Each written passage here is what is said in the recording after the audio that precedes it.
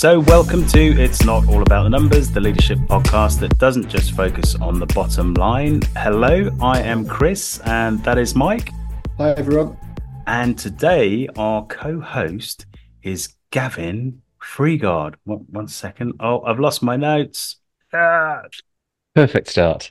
So what you've missed, Gavin, is the pep talk I got from Chris just before you joined about helping minimize the amount of editing he's got to do. Unfortunately, today it's not me that's caused the editing requirement. But actually, something like this makes it easy because you can't edit that out. I mean, that's great fun. No, we'll obviously leave it in. So point made. I've got to stop lecturing people about Wi-Fi connections and how prepared they need to be, because I clearly am not taking my own advice. But co-host Gavin Freeguard, data and digital policy advisor, musician and shanty singer, and we'll come on to that. But welcome, Gavin. Thank you very much. Hello, everyone. So this week, Mike, how's your week been? It's been a home-based week this week. It's been good.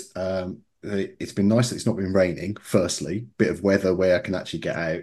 I've been getting into the planning system on the project I'm working on with data standards and the planning system. So a bit of data governance, IPR, that kind of stuff. All good.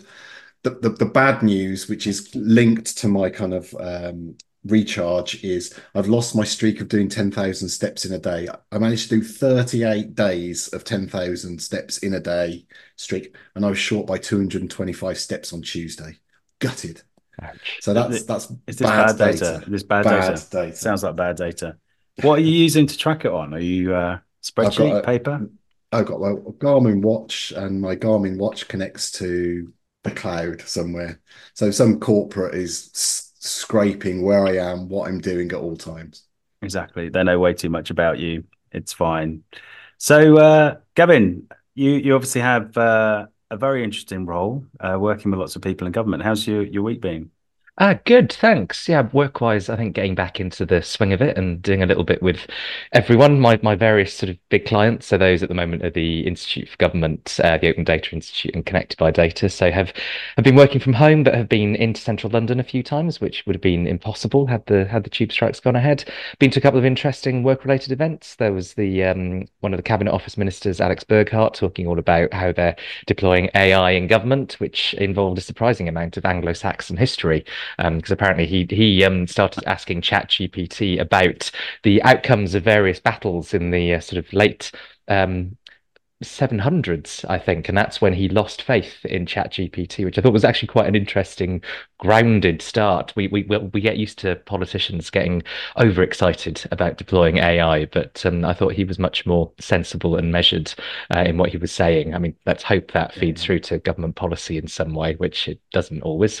But yeah, like Mike, also thinking a bit about exercise. I mean, it's still early enough in the new year that New Year's resolutions should be going well. So I've been exercising more than I think I probably did in certain months in total last year. So making sure I'm walking where I can, but also getting out a few runs, and bought a cheap exercise bike as well. And my way of making sure that I do that of an evening is I can only watch Taskmaster, which I've finally started watching properly, if I'm on the exercise bike. So that's quite a good incentive I'm finding to get that going. So, and that's how you recharge after listening to ministers and their AI history lessons. It's on the bike with a bit of Taskmaster.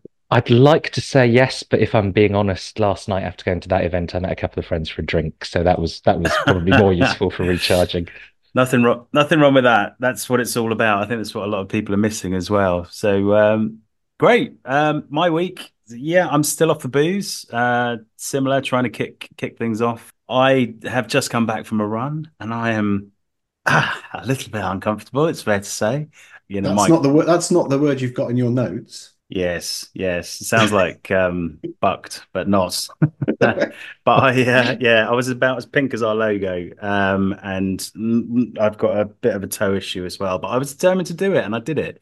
And it's pretty difficult getting these things in the schedule on a daytime. So yeah, I'm pleased with myself. Work-wise, started the year really strong, actually. Kicked off a couple of our partnerships for this year.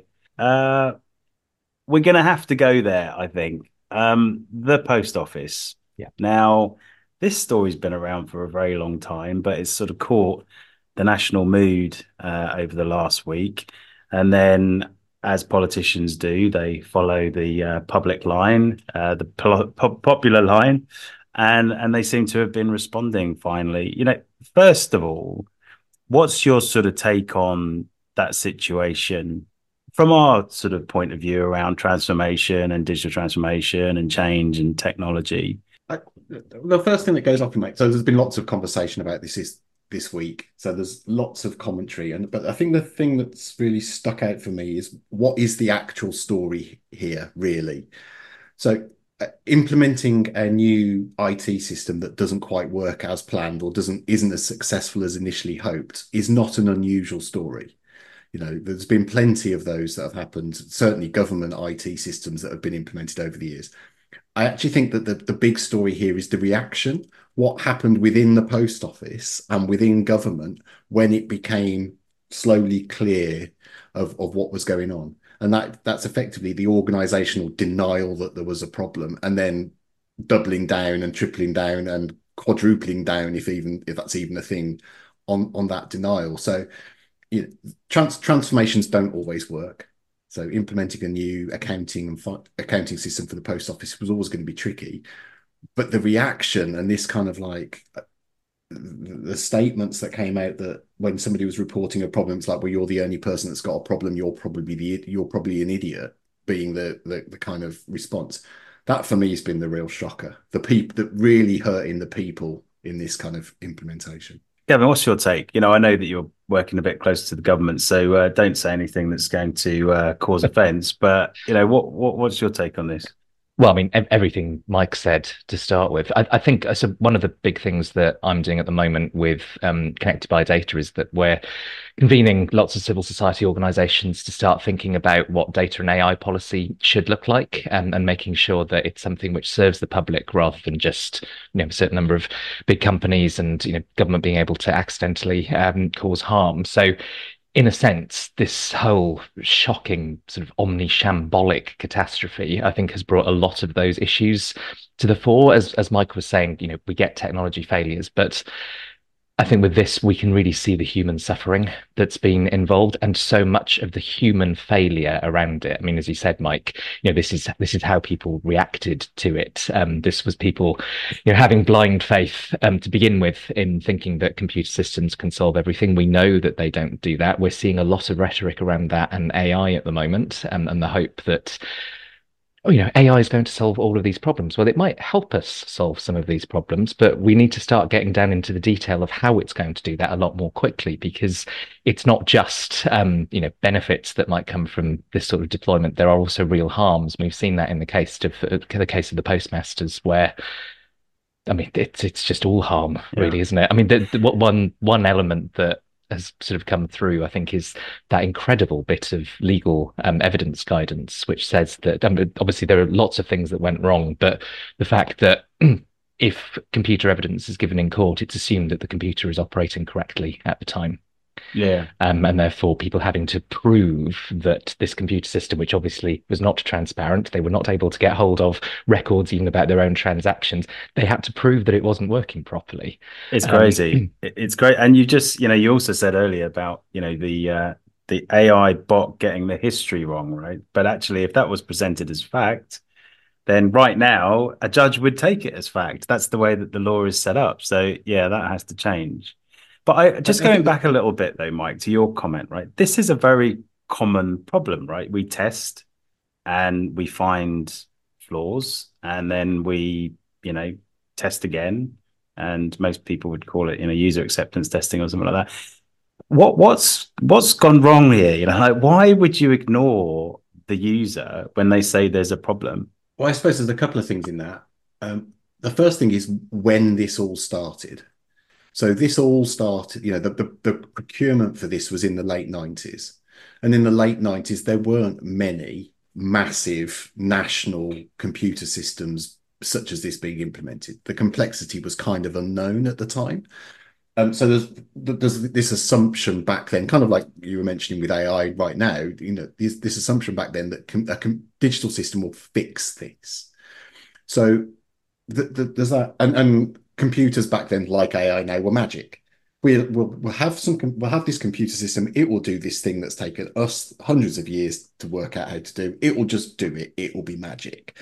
And I think that one of the reasons that the people weren't believed and the people that we were asking to implement and use this system were not people that were used to using computers. They were postmasters who had worked in this paper environment, and we were saying, here Yeah. you go, here's this technology. So it would be very easy for them when reporting an issue or reporting is to not sound competent about the technology themselves. You can see how that could happen.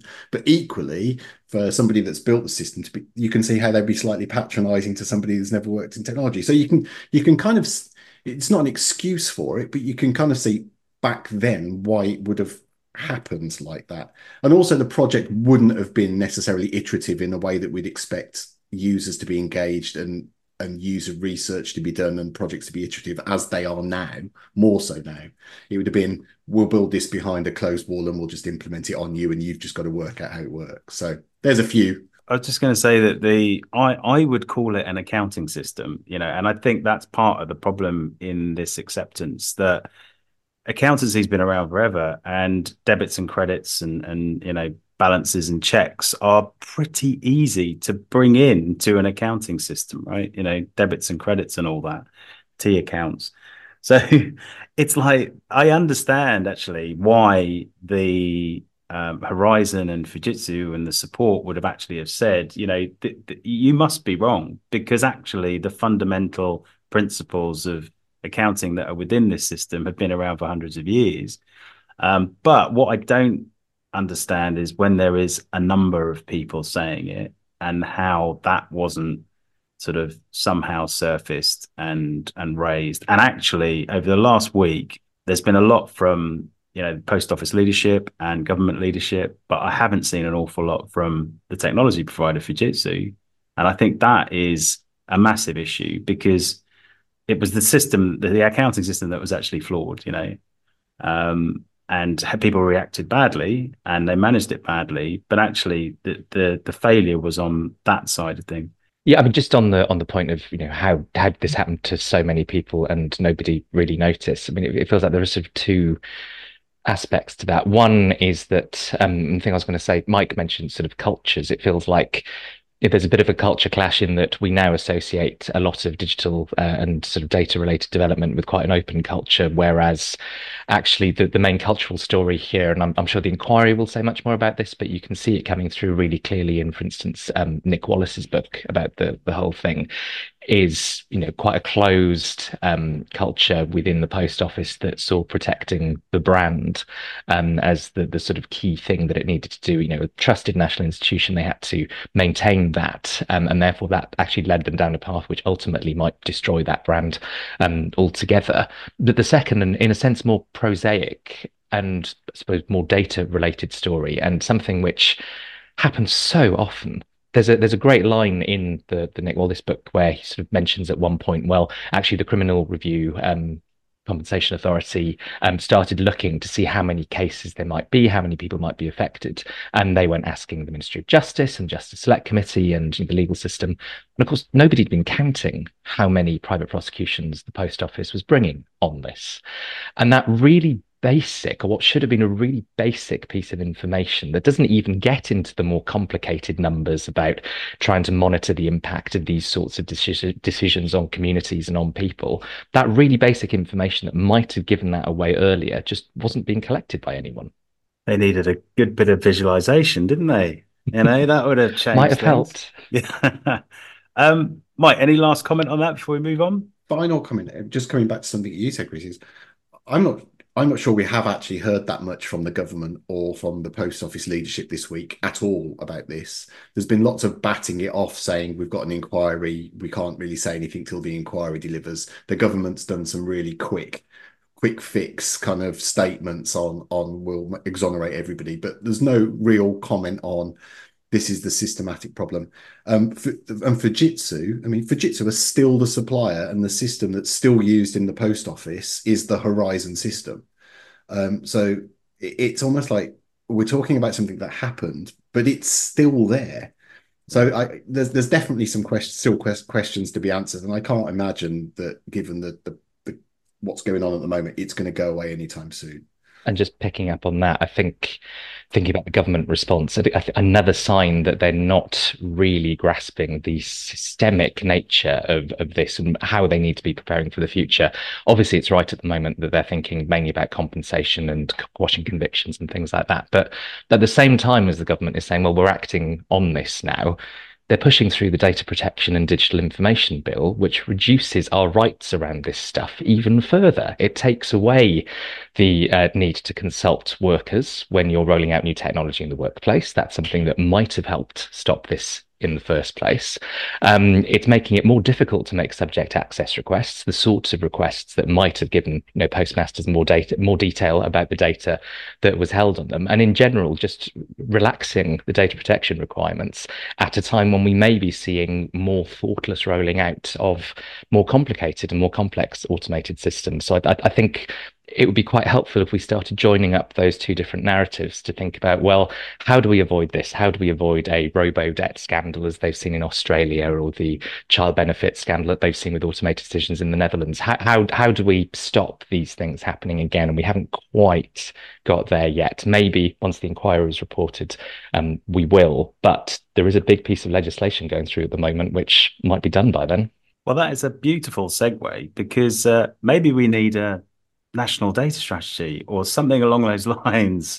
And I have to say, Gavin, Mike shared with me your sea shanty, I'm so sorry. all about the national data set.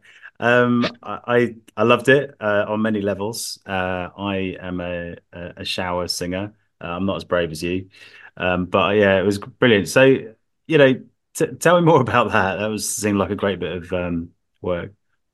Thank you. So, where that sort of came from. So one of the things that I do is present a monthly-ish event series at the Institute for Government called Data Bites, which will have been running for 5 years and 50 events when we get to this April, which makes me feel very old. And the whole idea behind that is that there's actually lots of good work going on in government around data. Can we give those people a platform to talk about it?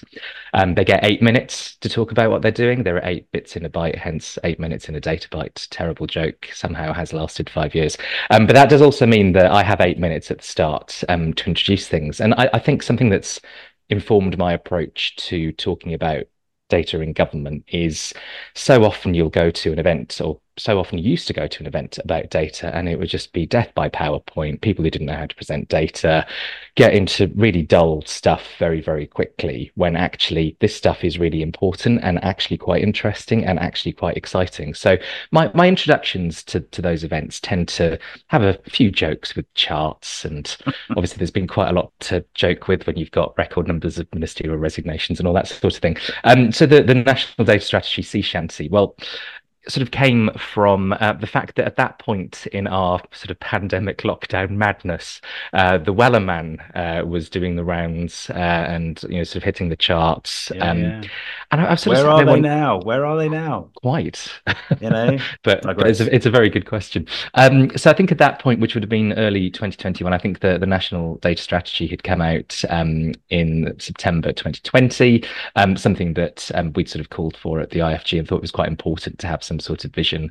One of the things in there was calling for a chief data officer, which has still not been permanently appointed. And there have been several attempts since about 2015, I think, to refill that position. It's not happened. So for some reason, in my very strange mind, those different threads came together. And I was sort of idly thinking a few days before that particular data bites, maybe I should do a sea shanty, and maybe I should do it about the national data strategy and the need for soon will the Wellerman come becomes soon will the chief data officer come. And it just seemed to spiral from there. And I got to the point where I thought, it's going to be more difficult not to do this now that it's in my mind. So let's try and do it and see what happens. And I think 30,000+ views for a Twitter video on the national data strategy possibly counts as viral in a very niche sort of way. I think it's brilliant. And like, as you say, it's about some of this stuff can, on the face of it, be quite dry, right? And we struggle with this all the time, right? Mike and I talk a lot about digital transformation, data technology, where data's a We're quite four-letter bo- we're quite word. we're quite boring. Is that what you're saying, Chris? No. Oh, I'm okay, saying we're just checking. inspiring, Oh, Mike, okay. because Sorry, we sorry. take these subjects and we turn them on their heads. And it is hard. It's hard to, but I think that sort of engagement is brilliant. And you're also very right, and I share your passion that this is something that we should all be getting excited about. We should all be being part of, and it's shaping our future. So I'm going to borrow any ideas. I quite like the 8 minutes for the 8 bytes piece as well. I mean, do it. The more the merrier. We've heard of lots of people adopting that sort of short format, and that in itself came from that sort of great moment of digital transformation in government, because you'd suddenly get invited to these show and tells where people be doing quick presentations over lunch or bring people together from across departments, and the whole idea sort of grew from there as well. Well, I think Chris might have frozen. I think Chris has frozen. This was the comment he made on the Wi-Fi earlier was there was a session he was running earlier in the week and the Wi-Fi in the office dropped out. So we'll keep going. I haven't forgotten that we talked about me coming on the data byte stuff years ago, and I still haven't, even though you've had 50 of them. Well, we might actually have one on the sort of intellectual property governance type side coming up. So you are, I mean, you're on my list anyway, but Yeah. that would be particularly Excellent. timely, I think. I'm back again. What other things are you doing? So I am doing a lot of work. Well, we're also at the IFG. We're currently thinking about what more we should be doing on artificial intelligence in government. And again, I think hopefully bringing that level of government expertise to thinking about how the technology could be deployed and where it shouldn't be deployed in making government better, rather than sort of starting with the tech, as it were. With Connected by Data, doing lots of work with people in civil society to think about the future of data and AI policy, trying to improve that data protection and digital information bill that I mentioned earlier, which improvement might involve trying to stop it getting any further. But I think also, obviously, we're almost certainly in an election year, trying to support politicians and the policy ecosystem to think more about data and AI and digital policy and take that more seriously. And if I think if we achieve nothing else other than saying, well, actually, you have policy choices here. You don't have to do what feels technologically inevitable. You don't have to just listen to one set of voices from a particular sector of industry. There's a lot more out there in terms of ideas and how you could use all of this stuff to properly serve the public. I think just getting that across would be useful. I was going to come in on that. So you've done a lot of stuff with politicians over the years and looked at the legislation. How data literate and AI literate do you think the politicians are? I mean, you mentioned earlier about the historical use of the historical accuracy of AI, and depending on your answer to how literate do you think they are, what impact do you think that that's having on policy and legislation? I think the diplomatic answer is probably we still have some way to go, I think, in terms of data and AI literacy. I mean, that's not to say that there haven't been improvements. There are definitely some members of parliament and quite a lot of people in the civil service and the senior echelons of the civil service that are trying to and now have some of the support to get their heads around some of these topics. But we still don't have that many MPs who've been in sort of digital data AI facing jobs. You don't need everybody in the house to have done that, but the unit of delivery is the team, as it were. So if you can get some different disciplines in there and people who have got expertise in this area into the house, I think that would be really good. And obviously in the senior civil service as well, we've still not seen people who've come through the digital and data tracks getting to the very top. And I think that's very important for modeling behavior, as well as just having those voices in those sort of senior decision-making spaces. I think, last year, generative AI has kind of forced people to have to get up to speed with this. The problem is there's so much hype. There are so many complexities to the debate. There's a There's a George Orwell quote that I kept reaching for quite a lot last year, which he used about left-wing politics in the early 40s, but I think it applies to AI policy discussions. So much of it is people playing with fire without realizing that fire is hot, Yeah. because you can quite easily intervene in a discussion about AI policy and think you're saying something sensible. But of course, because of everything that's come before, you're suddenly aligning yourself with people who only care about existential risk, or people who are very beholden to particular companies. There's a lot of nuance, and it's quite difficult to get into that, even if you've been following some of the debates quite closely. So it's a fast evolving field, and it's quite a complicated one. So I don't envy people trying to throw themselves into it. And all of us in data policy and now in AI policy, I sometimes feel a bit imposter syndrome-y at times, um, I think because there's a there's so much similar happening. I think there's a similar issue, in corporates and business. I've funny enough, I was talking a couple of years ago with your friends at the ODI, Open Data Institute, about the board level knowledge when it comes to data in general, but now, replace keyword for Gen AI for whatever. And you've got you've got a lack of knowledge there for sure. And I think you're right. People have seen the change happen within their teams, within their personal lives, and then they start to sort of make that change by stealth. They don't necessarily want to be focused on it, but I think they feel that they have to be. But there is a real issue here that you know, legislation is struggling to keep up with technology. That we had a discussion about this last week, and it's almost like the Wild West out there when it comes to use of Gen AI. I created a GPT, and it's now public in the OpenAI store. And I know that there's a lot of people in my profession who are starting to use it, and their bosses have no idea how their data is being used, how it's being used, how those you know outcomes are being used within the business, because they're, as you said earlier, these sort of computer outputs are being treated as fact, right? So it's like, if I get someone giving me some advice now, is it actually their advice? Is it based on experience? Is it based on some aggregated sort of large language model that may or may not be true? It's a minefield. Totally. I think the sort of data literacy, which is for good reasons, not an uncontested term in itself, but let's stick with it for now.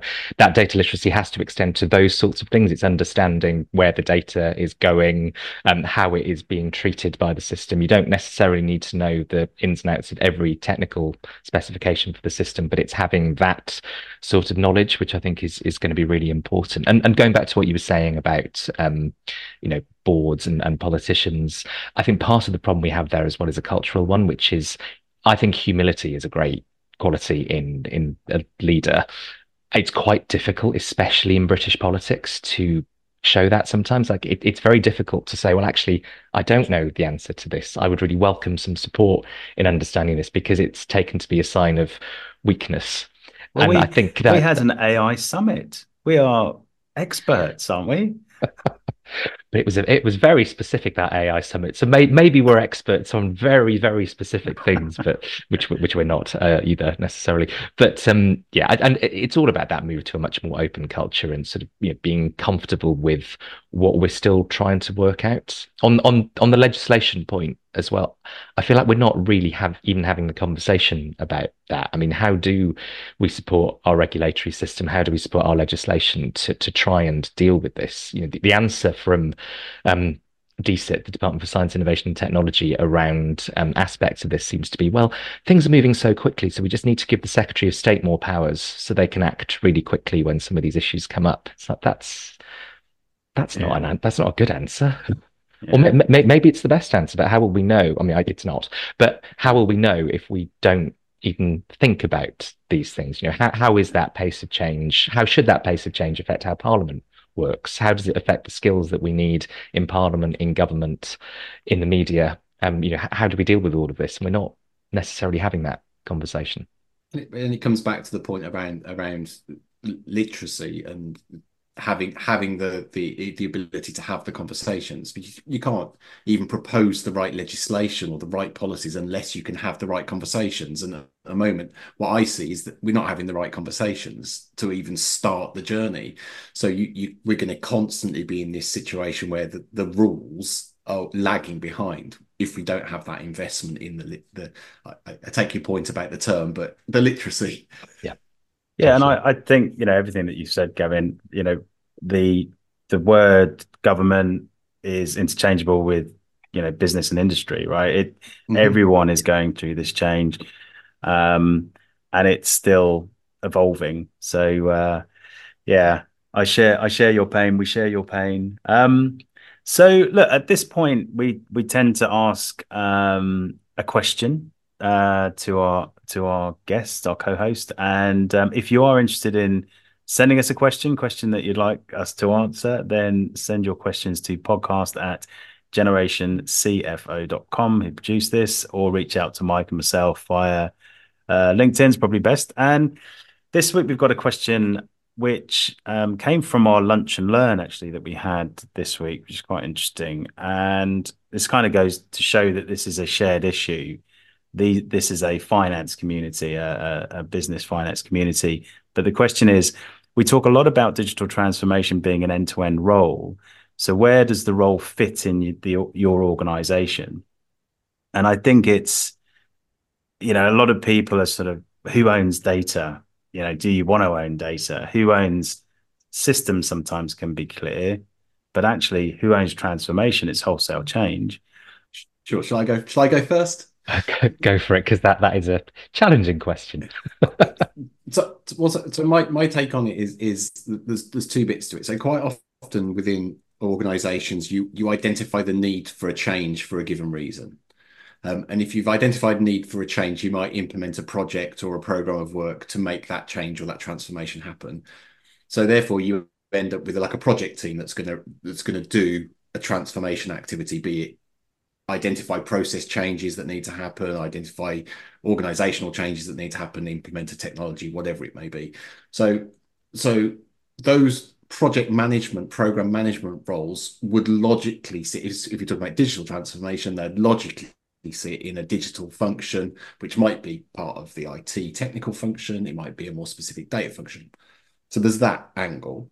But then the other angle is, I think what we're talking about really is transformation is a people thing across an organization. And actually, there is no specific role that should have transformation in it. Every role should have some element of a transformation and transformational change. So I think you've got the two sides there. You can have that kind of active program of activity, but your community within your organization needs to pick up from across the organization. Who are your change agents? Who are the people that will enable and buy into the change and be your advocates?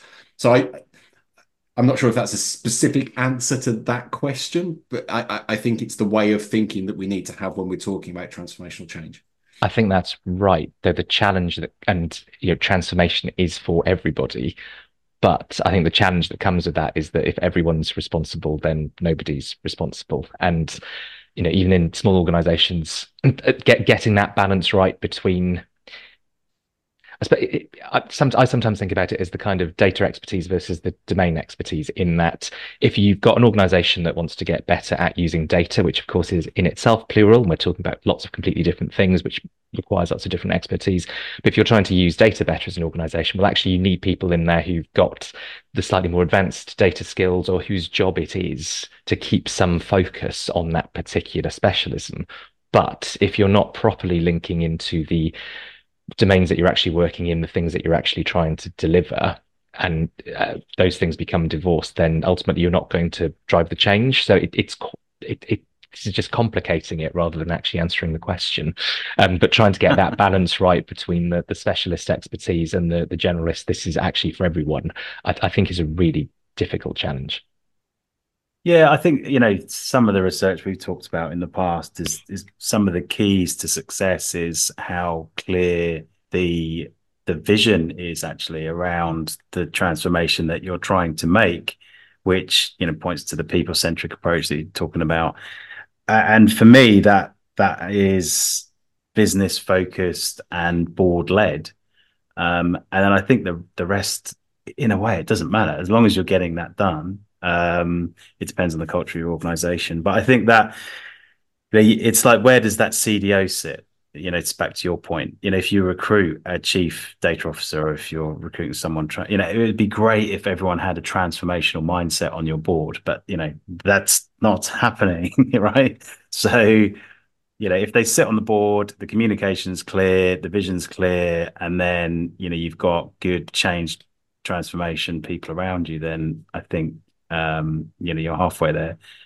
But and a similar thing, we were asked around, where should data sit and where should analytics sit in the business? And again, it doesn't really matter as long as you're fulfilling what the business needs.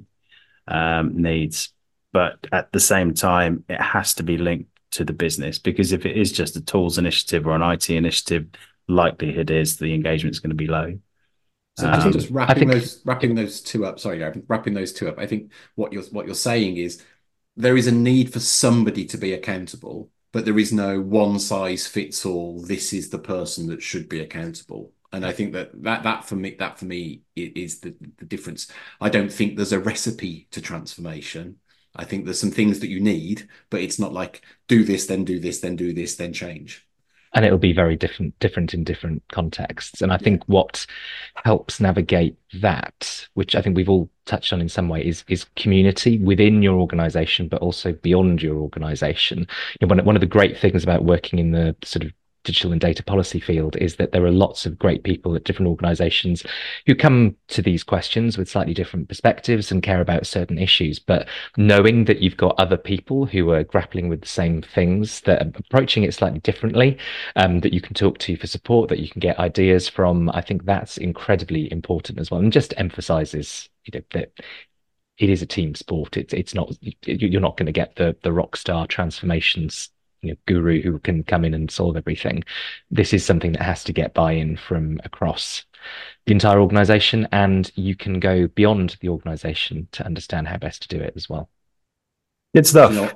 Good stuff. What I'm saying, I'm just taking from that last statement that I need to cross out from my aspirations rock star transformation guru. That's not. Don't be a rock star, Mike. They're rubbish at decision making. And if Ozzy Osbourne turns up to my consulting meeting, I'd be a little bit concerned. So, conscious of time.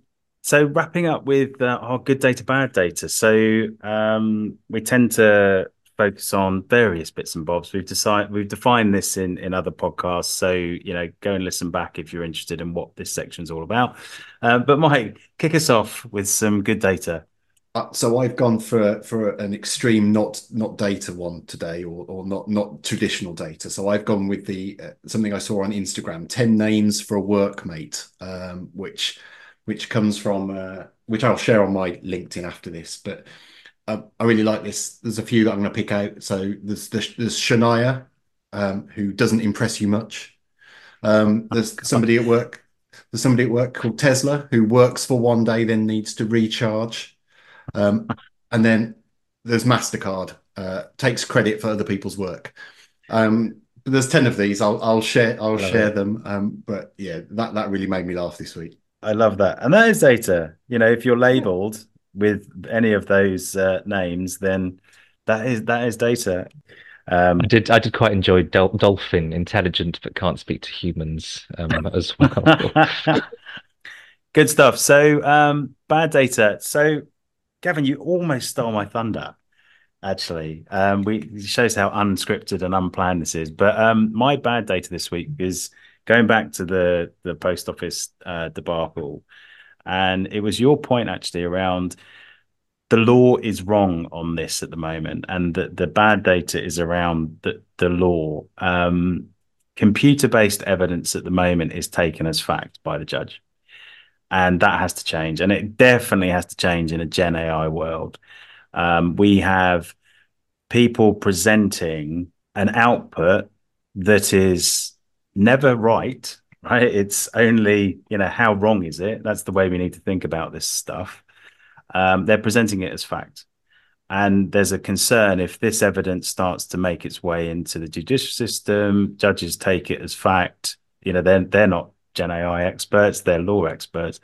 And that is bad data. So if anything, well, I hope a lot more comes out of this case, but definitely the law needs to change in this area because it's only going to come more and more of an issue. Any, I don't want to put you on the spot, but any good or bad data? Like Gav, I hear you're quite into your visualization.